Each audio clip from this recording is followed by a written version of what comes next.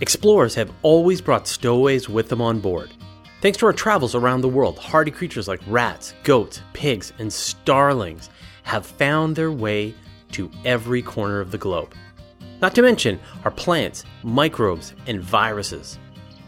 Wherever we go, life goes with us, whether we want it to or not. And when we travel to other worlds, it looks like the most extreme life Earth has ever cooked up is ready and willing to make the journey with us. Now that the big flybys are over, it's time to dig into the regolith, search for life in underground lakes and oceans, return samples back to Earth. We're going to give life every opportunity to contaminate other worlds. What can we do to prevent it? In our last episode, we looked at just how tough some forms of extreme life can be.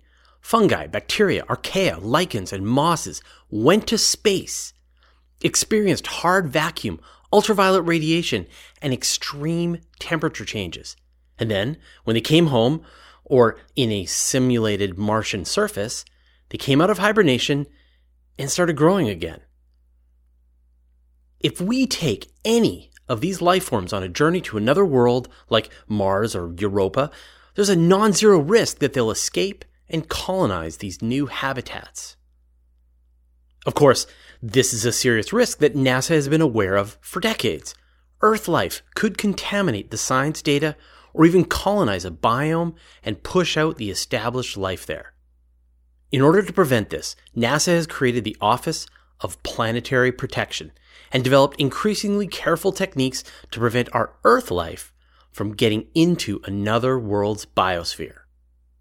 This office has three main purposes: to preserve natural environments across the solar system, to avoid contaminating them with Earth life, and to make sure that life from other worlds can't contaminate Earth in return. Until now, these concepts have been mostly theoretical.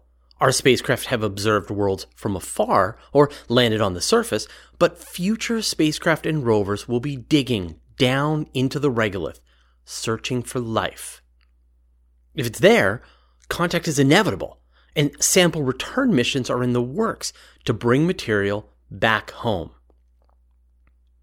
When it comes to contaminating other worlds, NASA has defined 5 different categories of planetary protection. The goal here is to get the possibility of contamination down to 0.1%. Mission Category 1 is for any mission that has essentially zero risk of contaminating another world, whether it's a flyby, orbiter, or lander. The target needs to already be sterile, like a rocky asteroid, the surface of Jupiter's volcanic moon Io.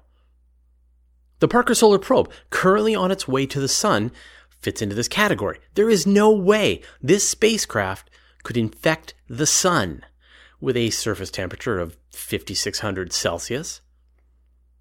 Category 2 is for any flyby, orbiter, or lander going to most of the solar system. The stuff that's presumed to be lifeless: Venus, the Moon, comets, most asteroids, Jupiter and its other moons, Saturn and its moons, Pluto, Charon, and the Kuiper Belt objects.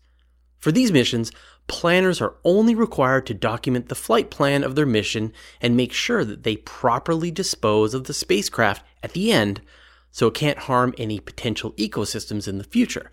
Now, this is why Cassini was crashed into Saturn at the end of its mission. Category 3 is for flybys and orbiters that are traveling to a world that might have life on it. Although there's no plan for the spacecraft to actually interact with the world, there's a chance of an accident, an anomaly, with the launch or arrival that could crash it into a region. For these missions, they need to be built in a clean room and undergo cleaning to remove large amounts of potentially contaminating bacteria. Category 4 is for landers and rovers that will actually be searching for evidence of life on another world. They'll be digging under the regolith, drilling into the ice, and sampling the cryovolcanoes. NASA's Mars 2020 rover is a good example of this. It'll be searching Mars for evidence of past life, digging its filthy Earth-built tools into the Martian regolith. These missions have to be built in a clean room, and any part of the spacecraft that might have contact with the surface needs to be fully sterilized. And in some cases, the entire spacecraft will need to be sterilized piece by piece to get its bacterial count as low as possible. The final category, 5, is for sample return missions, where a portion of the spacecraft comes back to Earth carrying a piece of another world. For example, an upcoming Mars sample return mission. Now, the concern is twofold. First, to ensure that any samples brought back to Earth don't back-contaminate our planet. I mean, you've seen enough science fiction movies to know what that looks like. But also to minimize the chance that life on Earth will infect the sample and make it difficult to know what came from space and what didn't. In the most extreme cases, every part of the return mission needs to be completely separate from our local biosphere. It has to be fully contained, and if a non-terrestrial replicating sample is found, it has to remain contained forever. Great, so scientists are being very careful about minimizing our contamination of the solar system. But doesn't SpaceX want to colonize Mars? What then? Well, I'll talk about that in a second, but first I'd like to thank James Richards, Andrew Fleckenstein, Amadis Monteiro, Recycled, and the rest of our 802 patrons for their generous support. They contribute so that you can see these videos and we can make them freely available to anyone who wants to learn about space. Join our community at patreon.com/universetoday and get in on the action. Of course, NASA isn't the only group planning to send humans and other life forms to other worlds and bring samples back for study. The whole point of SpaceX is to fulfill Elon Musk's dream of colonizing Mars. On the one hand, we'll have a backup for humanity in case of a global nuclear war or a killer asteroid strike. On the other hand, humans are dripping with bacteria and other extreme life forms, and once we start living and working on Mars, it'll be impossible to prevent contamination.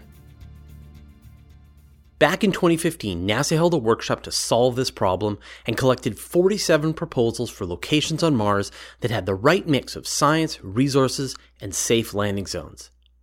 They identified a series of exploration zones measuring 100 kilometers across. Inside these zones, there would be a viable landing site, habitation space, natural resources, and several spots of scientific interest.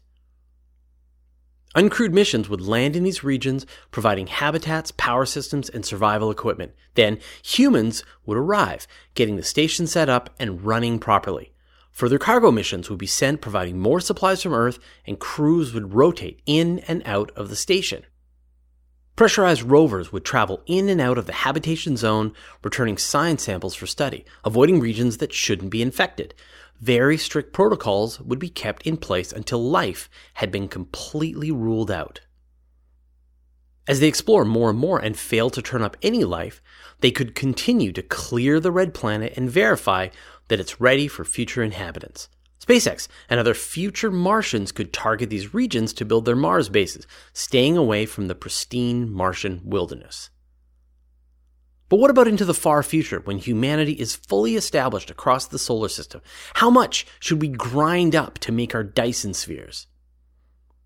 A team of researchers recently published a paper for the journal Acta Astronautica entitled, "How much of the solar system should we leave as wilderness?" According to their calculations, if our economy continues to grow at a conservative pace, it'll encompass an enormous amount of the solar system in just a few hundred years. It doubles every 20 years or so. Exponential growth, like compounding interest, gets surprisingly big, surprisingly quickly. In their paper, they propose that most of the solar system should remain as wilderness, leaving 1/8 for mining and resource exploration. Billions of years of Martian history are laid down in the planet's surface features, including past and present life forms, if they're there. Same thing goes with places like Europa and Enceladus. It might seem incomprehensible that we'll destroy Olympus Mons for raw material, but do the math. There are people alive who might see it happen. So far, we haven't found any evidence of life anywhere in the solar system, and I wouldn't be surprised if we ever do. But until we've checked out much of the solar system, we won't know for sure. At the same time, there's clearly a drive to push out into the solar system to explore and eventually settle down on other worlds.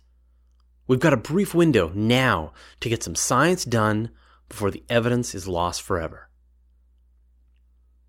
What do you think? How concerned should we be about the possibility of finding life in the solar system? How careful should we be before we start building bases on other worlds and grinding them up for our Dyson sphere? Let me know your thoughts in the comments. Once a week, I gather up all my space news into a single email newsletter and send it out. It's got pictures, brief highlights about the story, and links so that you can find out more. Go to universetoday.com/newsletter to sign up. And did you know that all of my videos are also available in a handy audio podcast format so that you can have the latest episodes show up right on your audio device? Go to universetoday.com/audio or search for Universe Today on iTunes, Spotify, or wherever you get your podcasts, and I'll put a link in the show notes. And finally, here's a playlist.